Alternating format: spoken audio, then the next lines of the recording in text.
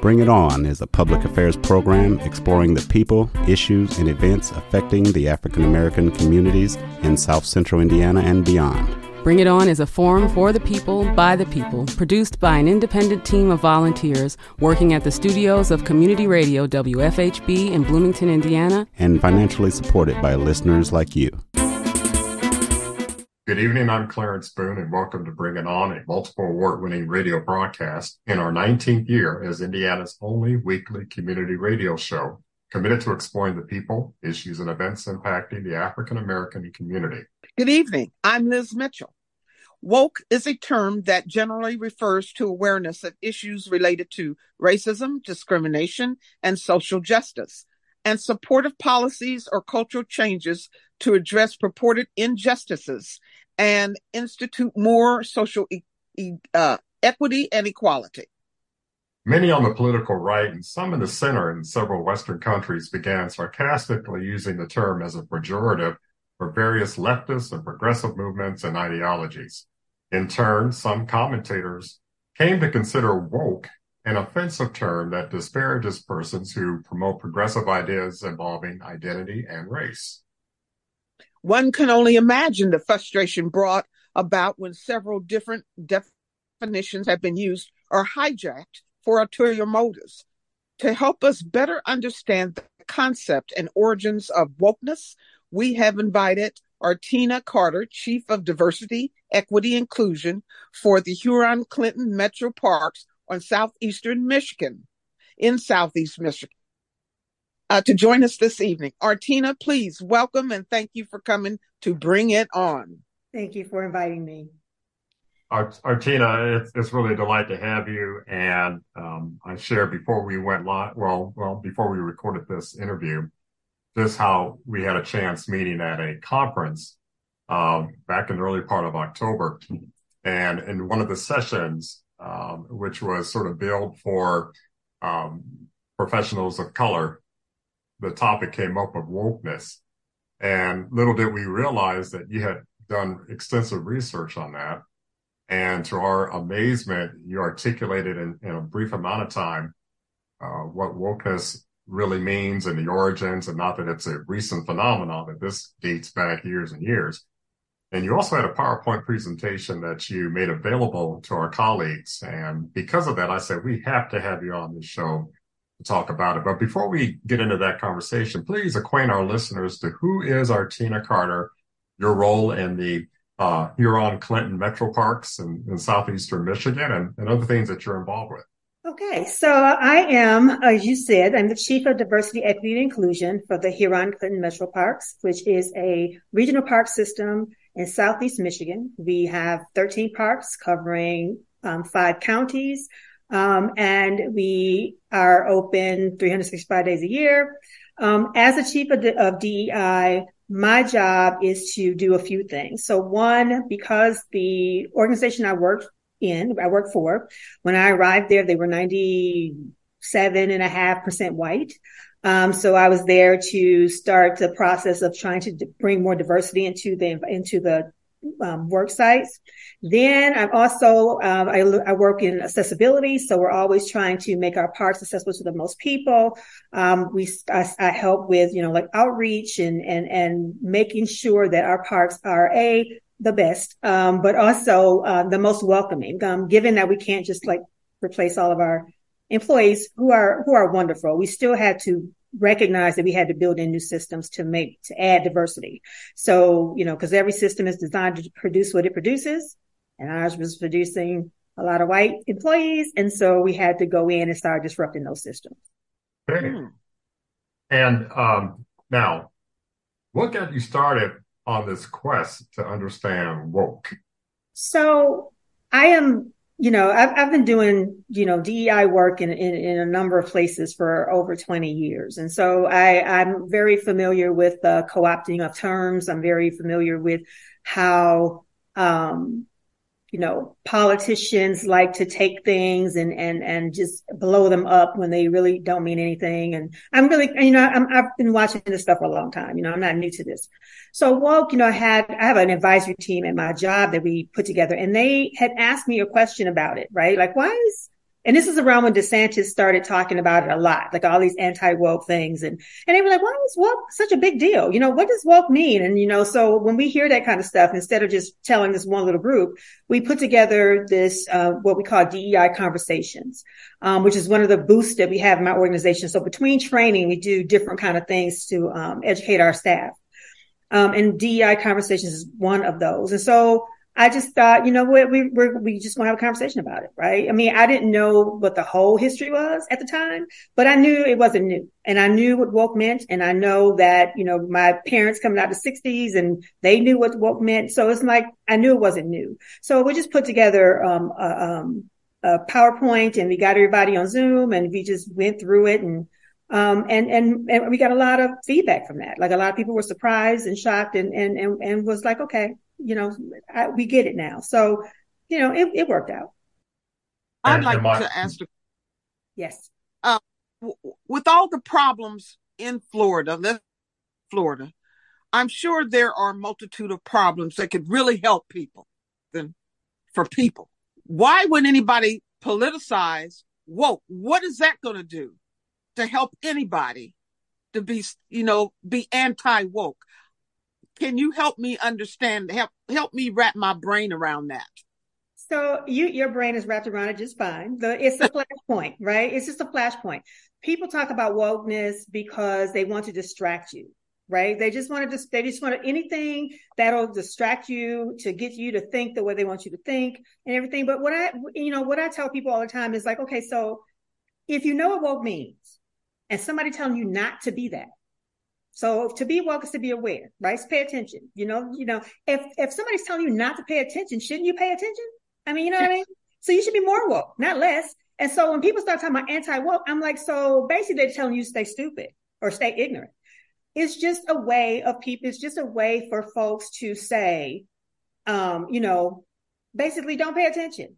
And if you're paying attention, you're a traitor. You're not, this or that, So I just remind people, if woke means stay awake, and people don't want you to stay awake, what should you do? Yeah. Well, so that puts it on my level. I like that. Yeah. Well, one more follow-up to what Liz just said.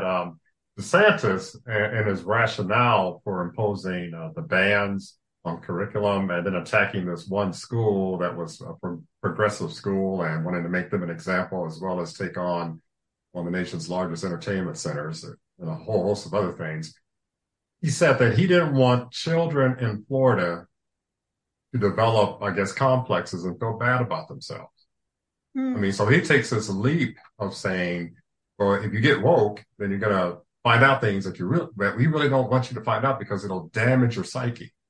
Can you try to get in his mind for a second and explain his rationale?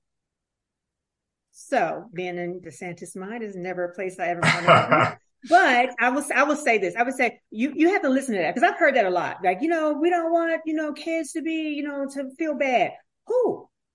What kids? Because you're not talking about the Black ones that you are taking all their education out of schools. You're not talking about them. You don't care if the children of color feel bad. You just care about white kids. But you don't say that because you're not brave enough to say that. Right. And if you say that, people are going to know exactly what you're talking about. So you say, well, we don't want kids to have a complex.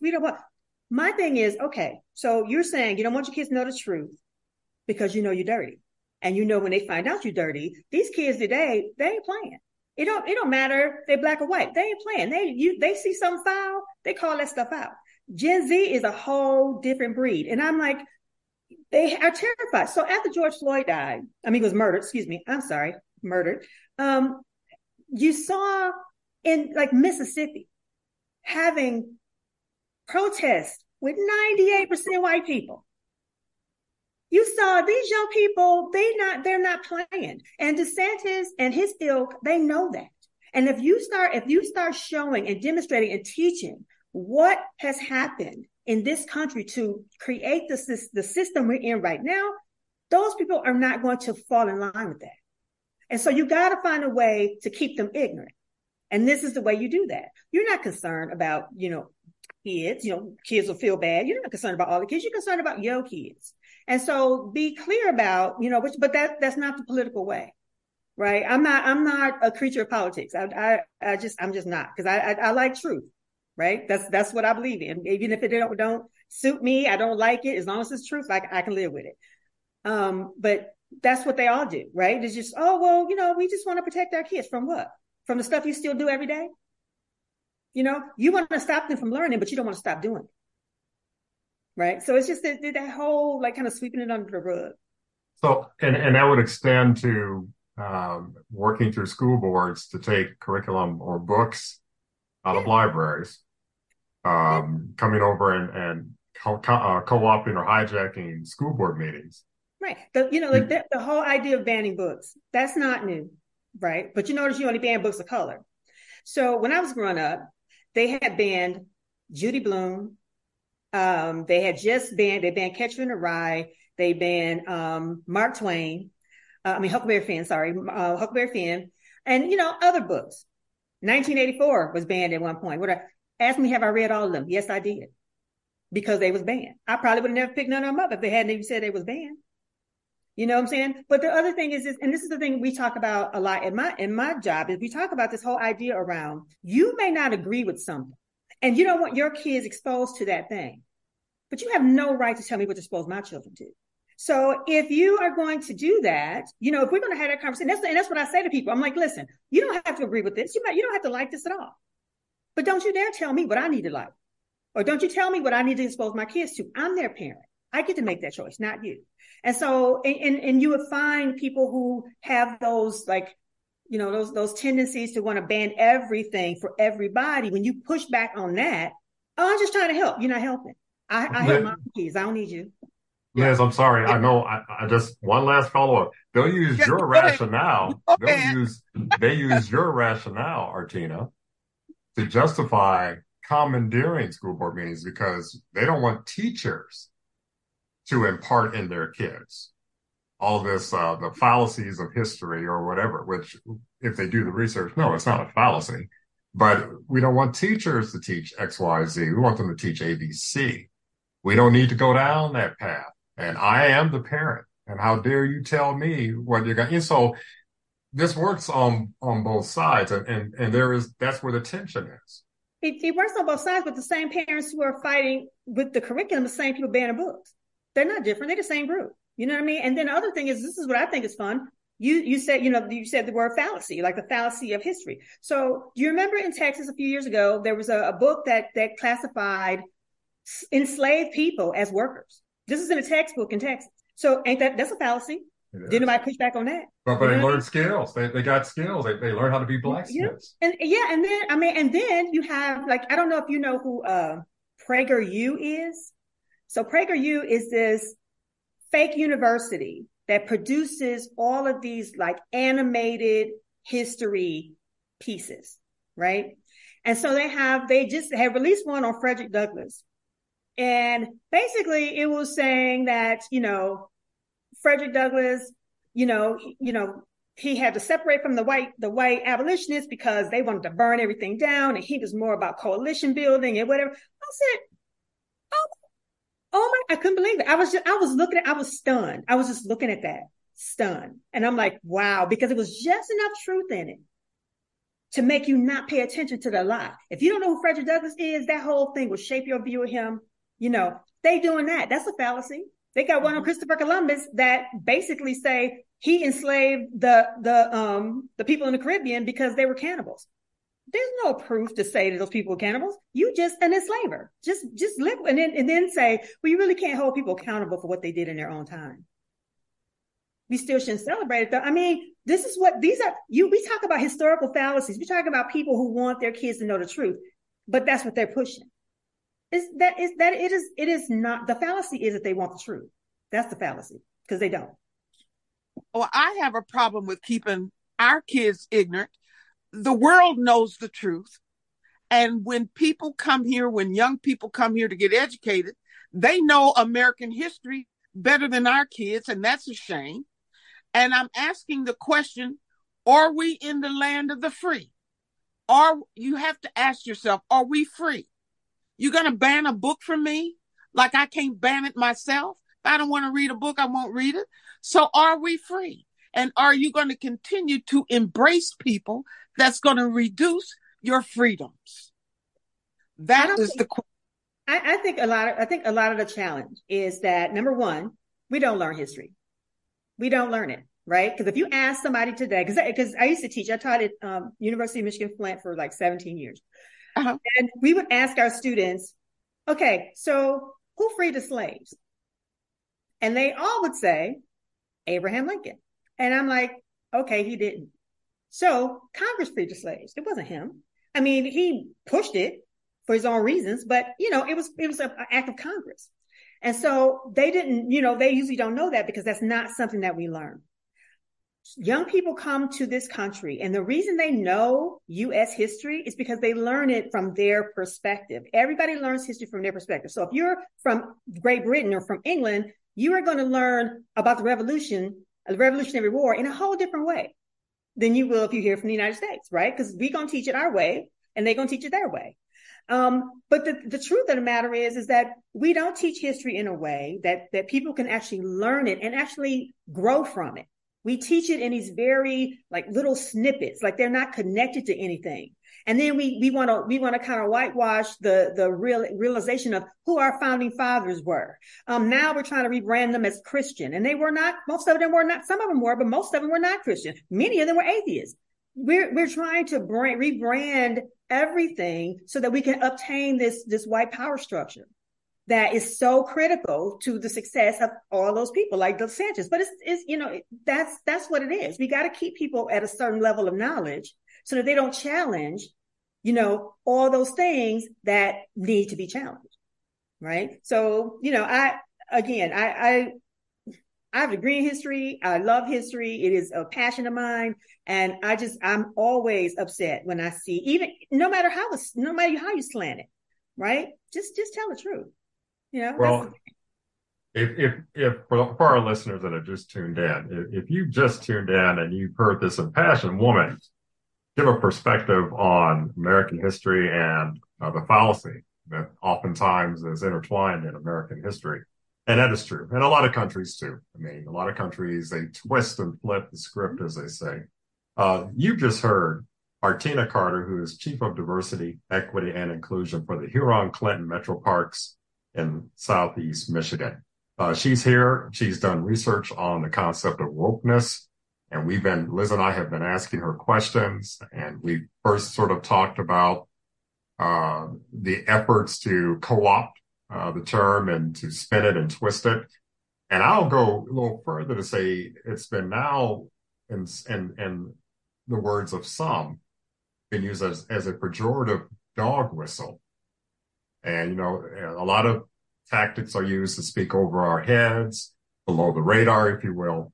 Can you talk about those efforts and people that know they're doing it, but want to shape and form the narrative?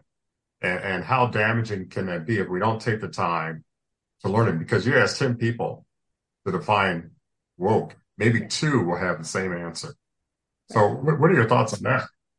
So I think it's in line with everything else. I mean, woke has been, everybody's using it, right? So if you're a progressive, you're using it. It's a pejorative if you're progressive, because if you're progressive, you're looking at woke and it's like, okay, yeah, you got a woman president, but you don't pay your people enough to pay rent. You know what I'm saying? So, that's not legitimately woke in the mind of a progressive.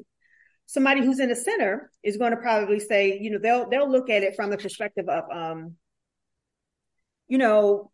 I understand what wokeness is. I support justice. I can see the injustice, and we have to pay attention, because if we're going to make change, we got to actually just really pay attention. Right. And then on the right, it's a whole different, okay, so I'm going to read this definition to you, because when I read this, I just loved it.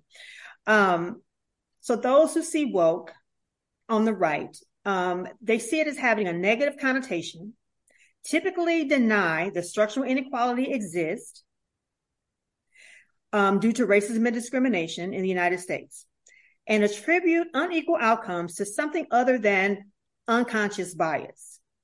Now you gotta listen to the definition, right? Because it's a whole lot in here to unpack already. And it says people with this perspective use the term woke to describe people and corporations that they see as either misguided or deliberately implementing a radical and sinister agenda to upset traditional Western norms and values that have historically served to create a free and healthy society. Now, okay. So to answer your question about that, right? So now you have people who are saying that there is no racial injustice or discrimination, or inequality based on those things in the U.S. We know that's wrong, right? That's we right. know That's right. There's data to support that, data that people way smarter than me have been collecting it for years, blah, blah, blah. We know that is not true. And then they say that people who use the word woke or people who use that, have that perspective about staying woke or whatnot, then, they're misguided and they're deliberately implementing a radical and sinister agenda to upset traditional norms and values. Now, what is a traditional norms? They're of Western norms. Yeah. Well, what is that? Whiteness. That's what that is. It sounds like the whole premise of whiteness, right? And to basically disturb the values that have historically served to create a free and healthy environment. Now, Ms. Liz, you asked me who was free? And we know we're not healthy, right? As a nation, we are not healthy. They have better health outcomes in third world countries than we have in the United States. And that's for real. So it's like, okay, for real. So when we talk about, what the right is doing and how they're using this, this is the rallying point. This is what they push, what they teach. So people get so angry. You're trying to upend, this great democracy. Really? Is that what we're doing? By paying attention? How does paying attention upend society? It can, if you pay attention and do something about it, right? So the idea is to keep you from even focusing on it. We can't let you look at it. We don't want you to think about it. We don't want people to introduce it to you. We just want you to, just. Well, to your point, Stannis reached way back and unpacked a lie. He said, well, when you look at slavery, we were actually helping these people. And I'll stop right there to say that I know this is not verbatim, but this part is. They learned skills and trades, such as being a blacksmith. Mm-hmm. Yeah. And you know what? First of all, that man, he's a professor in Michigan, just so you know. And I was really upset about that. But that whole idea about learning skills, number one, many slaves came over here with many enslaved people who were stolen from their land came over here with skills. They weren't taught that here. They came over here with that. So they knew how to grow stuff. They knew how to build stuff. They knew stuff, right? They didn't, so they had skills. But the people who did learn specific skills like that, they learned them to the slave owner's benefit. They didn't get to benefit from that knowledge. So you may have given me a skill, but you still took all the resource from it. So I know how to be a blacksmith, but I ain't making nothing from it. Now you name one white person who's gonna get trained to do something and don't expect to earn anything from it. And that's what I'm like. I'm like, okay, they had skills, but they couldn't use those skills. Like the first black code to ever be passed was a black code that said, if a formerly enslaved person did not work on a farm or work in agriculture, they had to pay a $10 a year like toll. $10 in the 1800s was a lot of money. And you don't have no job, you don't know how to read, you don't have anything, right? They said you were free and they just turned you loose. They didn't give you anything. They didn't say, well, hey, you know what? You work so hard. Let me give you a little something. Nothing. And then they passed up one of the first black codes was you had to stay in agriculture. And that's where a lot of the vagrancy laws came from. Yeah. Because people don't want to do that. Because people don't do it, but you couldn't, that's when we start talking about, what they don't want people to know. They don't want people to know how the systems that were created perpetuated all of this stuff. We just want to say, well, the slaves were freed in 1865, and onward and upward. Everything's all good. It's like, but you don't even think about, okay, well, you freed them, but they didn't know how to read. You didn't give them anything. They had to go. And then for a short, quite a few were able to, during Reconstruction, they saw the leaps and bounds and what we could do if we just had a chance. Yes. And then laws were passed to stop that. So if you were making money, especially in New York, if you were somehow able to open up a shop, which some people were able to do, they passed laws that whites couldn't go into those shops. So you have to know the whole history, that every law that was passed in America to help African Americans, then the script was flipped. Absolutely. It helped for a little bit. The script was flipped, and then you had no help. That continues today. Yeah. No help. My question is, and I'd like everybody to think about this, criticizing woke, criticizing paying attention. Is this pushback because there has been this media or social thing going on about the browning of America? So it's like a person drowning and you're grasping at anything, air, anything. Mm-hmm. Do you kind of think, I'm thinking it kind of goes along with that. I'm so afraid of the browning of America, afraid to lose power, that you're going to throw up this as and politicize being woke, being a person that's paying attention. Yes, it is pushback. So if you look at in the PowerPoint that I gave to Clarence, there's a timeline in there, and it talks about like when woke was first, brought in a lexicon, and that was like Marcus Garvey, and then you keep on moving forward. But there's a gap. So when the right got a hold to it was right around 2020, right? When the white people, when the conservatives decided that woke was the thing. And what was going on in 2020? Well, you got Trayvon Martin, you got, Ahmaud Arbery, you got George Floyd, Breonna Taylor. You have all of these murders that's happening. And people are really like focused on the police. They focus on the police department and all of these ways in which the police serve as a extension of the slave patrols, which is their origin anyway. So you have this whole conversation about, what is going on, and all these people are angry at the police. So now you got to kind of deflect that, right? So it becomes woke becomes this whole different thing, right? It just becomes this whole thing. Because in the Black Lives Matter movement, they would have signs say, stay woke, stay woke, stay woke. Woke just became the word. It became the word. It's easy to grasp. It's easy to get. And all you got to do is reframe it. And if you reframe it for people who don't think about it, whatever DeSantis say, there's people who going to just, eat that up, and they're going to embrace it, and they're going to go along with it. And that is what the time when it happened. So it's definitely pushback. It's a way to get us to refocus, to focus on something else. Instead of focusing on what's in front of us, the challenges we're having with policing in this country that we've had for a very, very, very long time, they want us to focus on this. So we can get a good number of people to focus on woke, then we can solve all this other kind of stuff. I remember I was on a panel, right as Black Lives Matter started, right? I was on a planet, so I was on this panel, and we had this conversation. We had this police officer on there. We had a couple of police officers, and, a couple of, a pastor was on there, and, all stuff. We had this conversation about, like that, that whole all lives matter thing.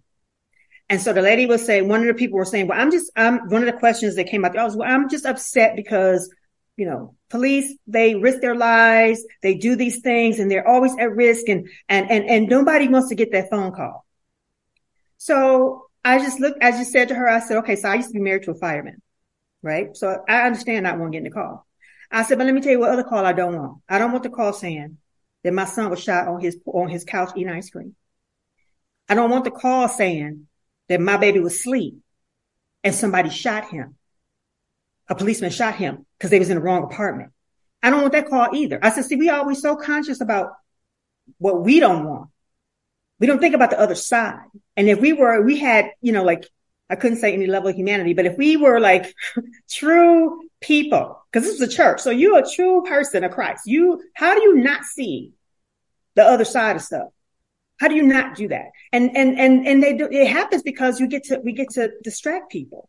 So being woke means that you're going to see all this stuff they're talking about. You're going to see all these problems that they're saying, and they don't really exist. And the police is only responding to the threat that they see in these Black and brown neighborhoods. So, and they say that. Bill Barr said that, right? The Attorney General at the time, he said that. So you're always going to get pushed back. You're always going to have retrenchment, but you have to stay woke and pay attention so you can be able to push back on that and actually, maybe help other people understand it. Artina, I like your timeline that you put out there. Would you please tell our listening audience, give them that timeline when that you shared with us when woke first appeared and by who and those what you sent us? Okay, so the first mention of woke in the lexicon happened around 1923. Excuse me, and it came from from the activist Marcus Garvey. And then after that, like in around 1938, Leadbelly, if I don't know your audience know who Leadbelly is, incredible blues singer. He talked about that around reacting to the arrest of the Scarsboro boys, right? So the young men who were accused of raping a white woman on a train, they did all kind of stuff to them. Many, they were innocent, but, did all that stuff to them. And Leadbelly was in an interview and he was telling, people, y'all need to stay woke. You going out to Alabama, you got to stay woke, and that's 1938. Right. And then in 1940, we have, I'm looking at this and it's way too small. The United Negro Mine Workers, they had a strike. And one of their mottos on their sign was, we were asleep, but we will stay woke from now on. Mm-hmm. Okay. So that's 1940. And then we have like 1962, there was an article in the New York Times by William Melvin Kelly, and it was called "If You're Woke, You Dig It." And it was a big, at the time, it was a big deal because they hadn't heard woke in a while, but he goes on to talk about, why we should stay woke, what we're looking for, what we're looking at. 1972, we got Barry Beckham. Yeah, Barry Beckham. And he uses the word woke in his play, in a stage play. We also have 2008, Erykah Badu has a song is called Stay Woke. 2010, Woke, this is when it begins to become a catch-all to describe social justice issues, right? So everybody who's involved in a fight, stay woke, stay diligent, pay attention, all that kind of stuff. 2017, Stay Woke becomes the Jeopardy category. 2020, there's a show. I don't know if you ever got to see. I actually watched this show. It was called Woke, and it was on Hulu. That was a show. And then in 2022, that's when Ron DeSantis. That's when his laws start coming into play. So the conversation about woke started changing, but when DeSantis, he embraced it, and he gets a lot of traction out of that. So he keeps it going. Yeah. Okay, Clarence. I was trying to find, and I didn't have time. I was about to Google it, but before this interview, I was going to insert one more occurrence of the concept of woke. And it came from, of all people, Harold Melvin. Wake up, everybody. I know. Yeah. I love it. Wake up, everybody. And it was a catchy tune, and we were humming it, singing it. Choirs were singing it. But it was a call. It was a call out. Wake up, everybody. Yeah, and it told her why you waking up, what you looking at, right? Trying to teach a new way. You gotta teach the children. You gotta, help the seniors. That's my favorite song. and then too, a movie came out where it did not have woke in the title, but the whole plot of it. And then I found out that it may have been written by a Black woman. It may have been the screenplay or whatever was written by a Black woman. The Matrix. When you look at The Matrix and how it starts, This guy is in sort of a suspended animation in this dream state, somehow gets disconnected from the quote unquote matrix, and then has an awareness and is now sentient or conscious for the first time. And then later on, he meets Morgan Freeman. No, not Morgan Freeman. No. Lawrence Fishburne. Lawrence Fishburne. That then gives him a choice. You can stay asleep, or you can go down a rabbit hole and thoroughly wake up. And of course, we know the rest of it. They've had several different sequels to the movie, but sometimes when I think back, and I think a Black woman's influence was the genesis of that movie. I may be wrong. Maybe a lot of letters. Don't write the letters. I'll do the research. I'm sorry, y'all. But still, that movie was impactful for a lot of different ways. And I've referenced that on different occasions because it spoke such a loud message to society in general. Take the time to learn, uncover, challenge, do your research.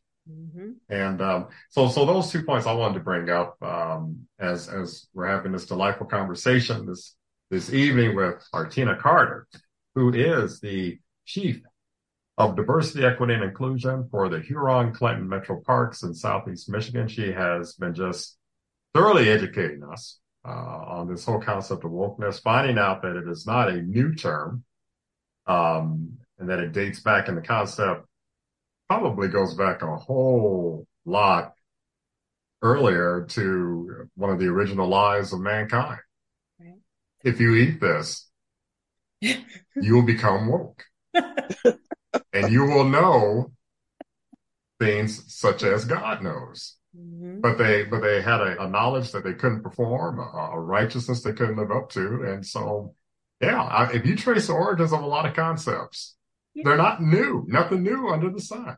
No. And it's really interesting to me because I think that, we take these words, and I'm not a believer in letting people take stuff from me, right? If I want to give it to you, there's one thing, but I'm not gonna let you take it from me. And woke has been in our lexicon for a long time, and it means what it means. And people can say, you can add your own little spin to it if you want to, and you can say, oh, no, you don't be woke. We want to be anti-woke. Be anti-woke. I mean, okay. I mean, like I said, if somebody tell you not to pay attention, you probably should pay more attention, not less. If I'm somewhere and somebody's like, Archie, don't look at that.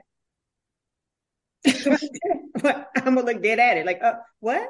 I mean, because I don't, that just makes no sense. But we live in a society where we don't challenge things the way we ought to. We don't really think about things. And so when you don't think about things and you are so easy to let people kind of spoon feed you, you end up with these weird notions and you end up with these things that just really serve to separate us. Right. So that's what it's about. You got to keep the divisions in place, because if you don't, then something might change. And if it changes, my goodness, right? Especially you talking about the browning of America, of the United States. And that's a real thing. This is stuff that's going to get worse. It's not going to get better, because as the demographics change, white people know. They know they're not going to be the majority. And so they have to cement that place, as though it's not cemented already, but they have to cement that place, because if they don't, they feel like they're going to lose everything. So it's like, that win-lose proposition is very strong, very powerful. And the idea of fear, like the brown people will do to us what we did to them, which only indicates that they know what they've done and they don't want it to happen to them. So, I mean, there's all these reasons why people do what they do. But. Well, and that what you just articulated, nowhere did I hear the notion of, yes, and we should take advantage of the numerical shift in America. Or yes, we should take advantage and render unto them what they rendered unto. No, I did not hear that, but yet others listening to this broadcast will say, see, that's what they're planning to do. No. Nobody ever said, who has time for that?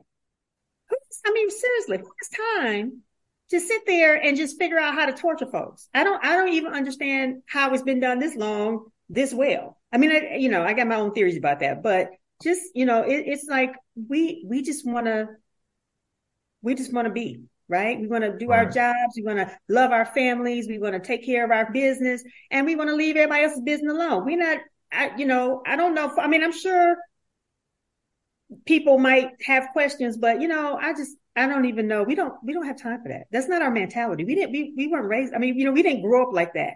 We grew up in environments where we needed each other. Mhm. Right? We needed that strength. We needed that support. We needed to know that, we belong to this community. And if you, one of my best friend, she happens to be white, and I'm telling you because it's important to the story. So we were talking about this today. She was talking about how she was at this, she volunteered for this organization called Communities First. And they have these like movie screenings, and they have these events all year, like movies in the park, and just all these different kind of wonderful things in Flint. And she said, this one woman came in and she and I talked. She said, she had just lost her mom. And, she said, but every person who came in that door, like hugged her and said, I'm praying for you. And, oh my God, I love you. Exchanging numbers. She said, I felt just standing there watching that. I felt like we miss out on so much when we separate ourselves from other groups. And she's like, because white people we not like that. Right. We don't roll like that. So she was like, I watched that, and I'm always amazed at how, that bond that you all have, as people of color. It's just amazing to watch. And she said, it's an honor to be present to see it. She said, and that's how I want my life to be. Right. And it's like, we're not trying to take over the world. We got stuff to do. You know what I mean? We want to fulfill our roles and do our jobs. And if our jobs is run the government, that's great. But it's not going to be at the expense of anybody else. It's already like that. You know what I mean? So, yeah. And I think that fear, if you buy into that fear, and it seems like people are, especially young white men that want to go out and give up their life to kill a few people of color. Mm-hmm. That I can't wrap my mind around them either. But before talking to you, Artina, I thought, let me look up woke. I kind of had my idea of it. And there were many definitions all over the place. One of them that I kind of paid attention to, woke is an adjective derived from African-American vernacular, meaning alert to racial prejudice and discrimination. Mm-hmm. In this, can we add other things like the LGBTQ and other minority groups? Because I think people are using this to politicize it, saying it's a black thing, it's a black world, a word, and that's what you got to be afraid of. But it would not necessarily mean pay attention to African Americans. Pay attention to everything. Right. Injustice is injustice, no matter who it's happening to, right? And you can't.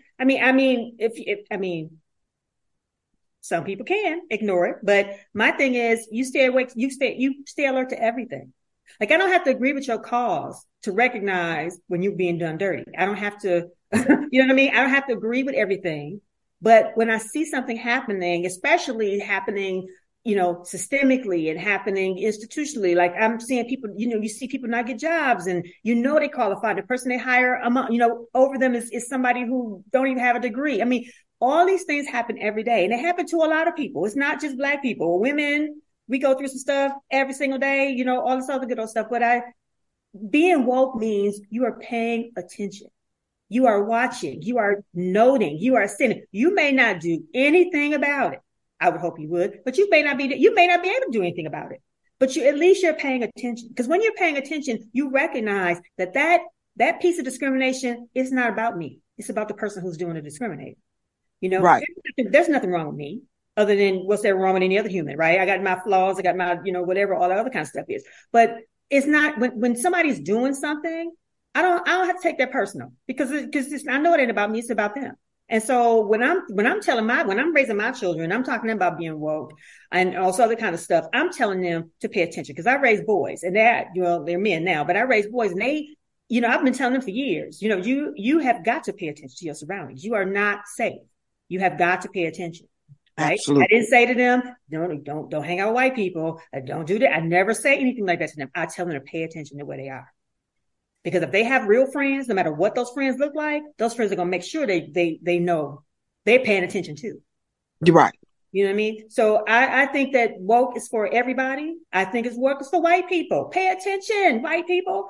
My friend and I, we had this conversation about the glass ceiling. I'm like, you know why we have a glass ceiling? And they say, well, I said, because the system keeps us separated. So it keeps all the women divided. So we can't break it. I said, if all of us pushed against that ceiling, that sucker would break wide open. Yeah. We would keep doing that, right? But because of the structures that we live in, that we socialized in, that keep us divided over these nonsensical things, we are unable to maximize our own power. We are unable to join with and make this world what it ought to be. So, we got some folks who's trying to hold on for dear life, and they're going to do whatever they have to do to make that happen. Yeah. Yeah. I want to follow up by asking the questions.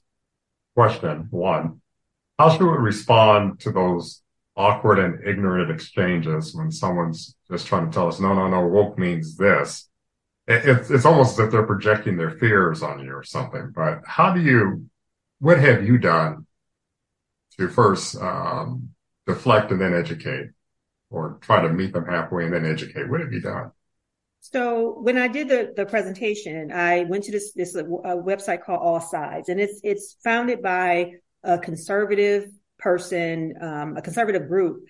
But their goal is to not, to put the truth out there, right? They say we don't have to agree with it, but everybody needs to know the truth. You can't have all this misinformation. And that's what the website is about.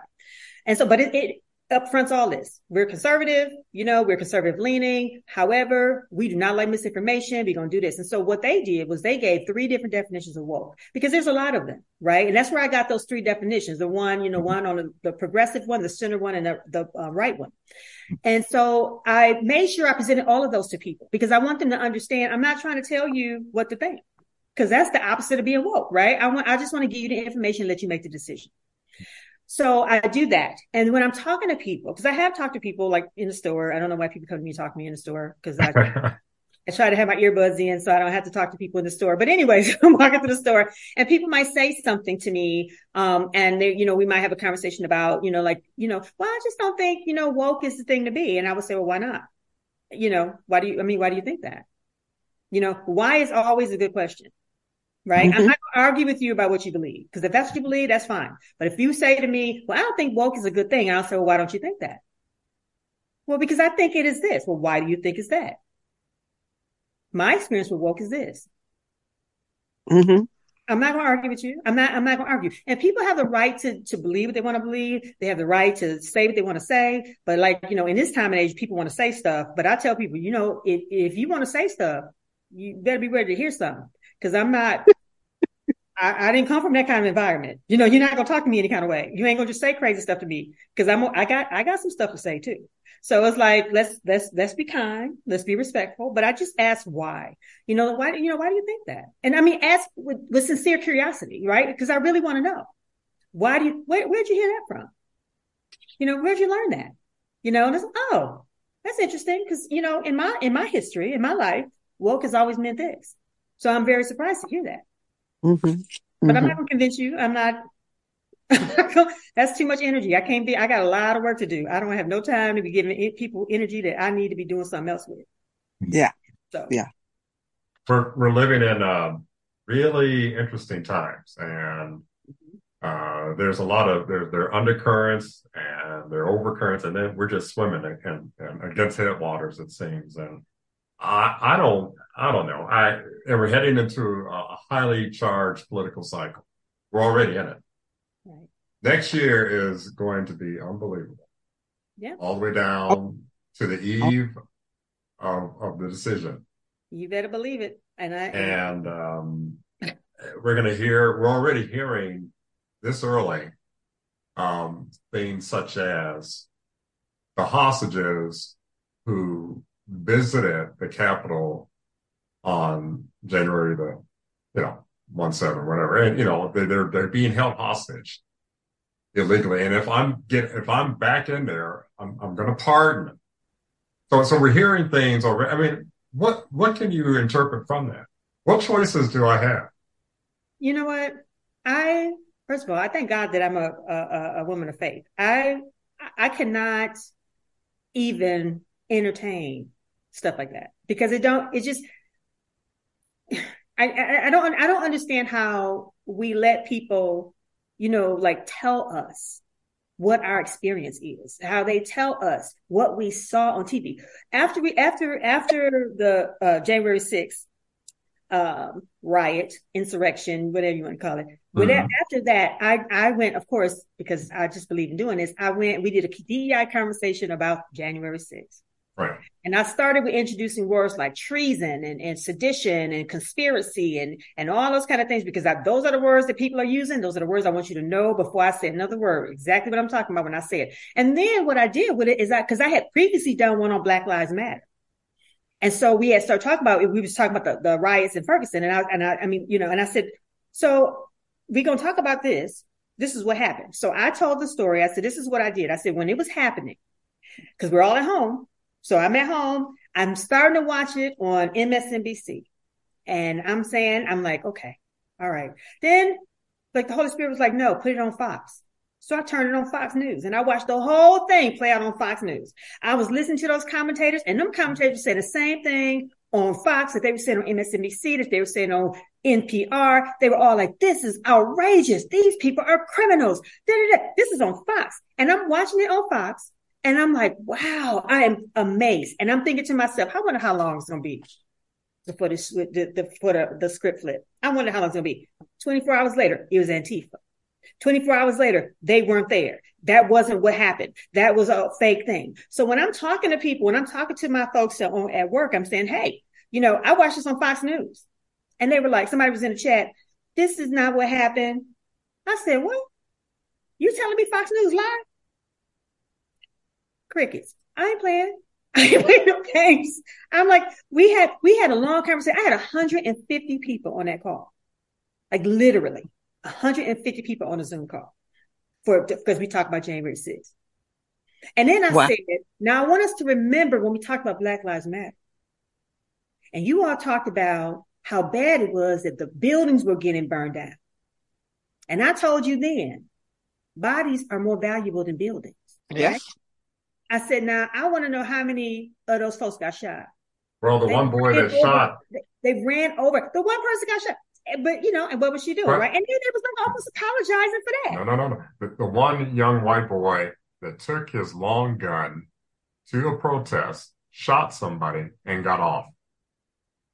That's what I'm saying. I'm like, what black group you think gonna bust down the barricade to get in the White House, and you ain't gonna have all kind of people dead on the street? That ain't never gonna happen. That ain't gonna happen. And I said, now those people who you all say, I said, a lot of y'all say, the Constitution, half y'all even read the Constitution. I said, those people were in violation of so many laws.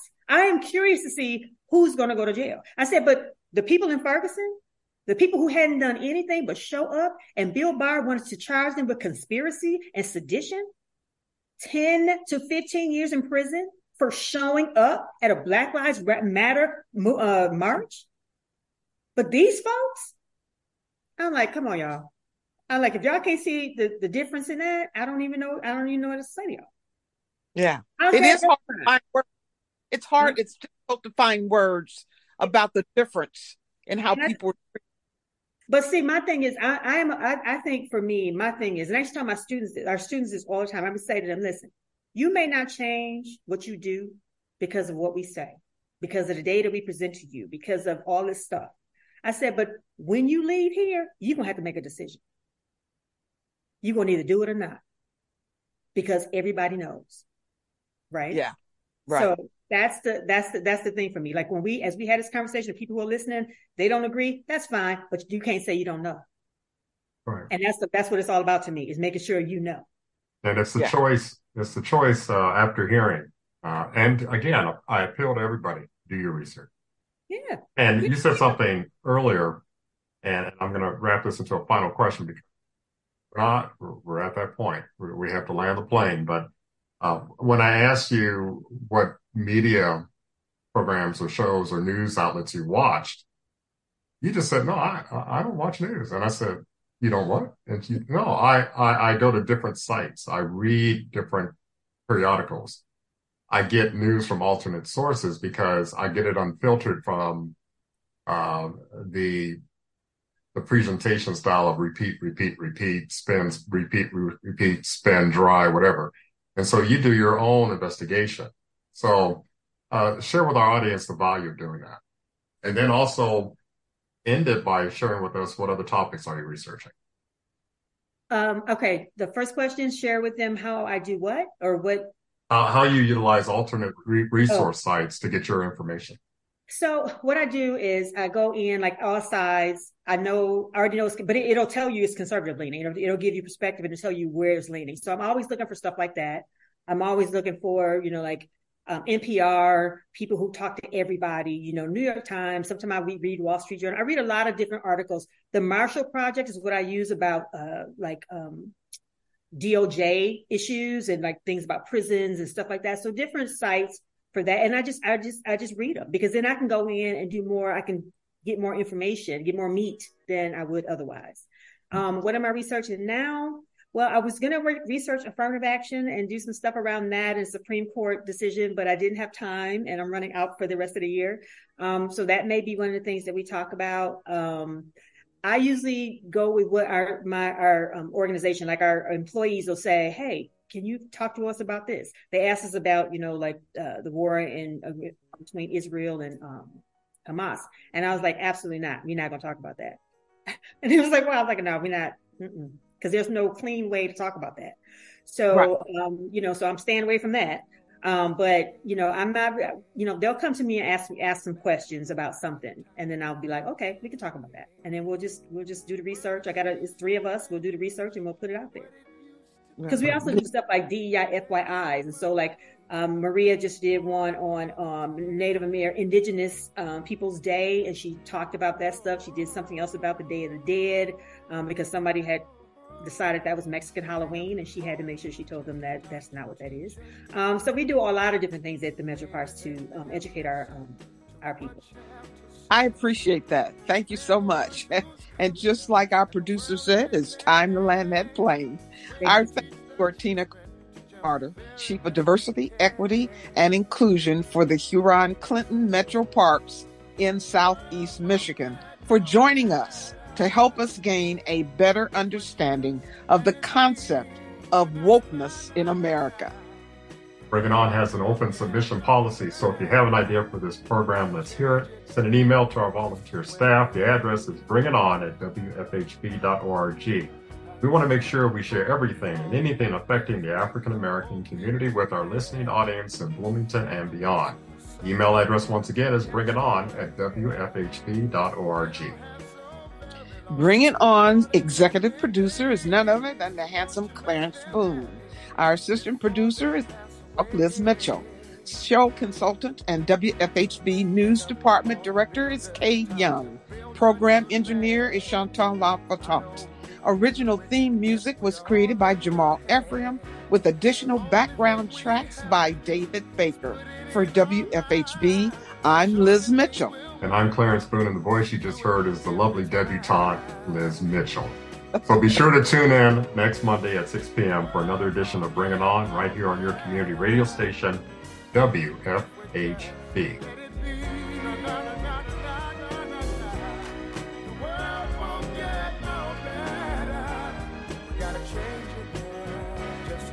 You've been listening to Bring It On, a volunteer-powered production of Community Radio WFHB in Bloomington, Indiana. Bring It On is your forum for open dialogue on the people, issues, and events affecting the African American community in South Central Indiana and beyond. Send your comments, suggestions, and story ideas directly to the Bring It On staff. The email address is bringit@wfhb.org. That's bringit@wfhb.org. Wake up, everybody. Need a little help, y'all. Just do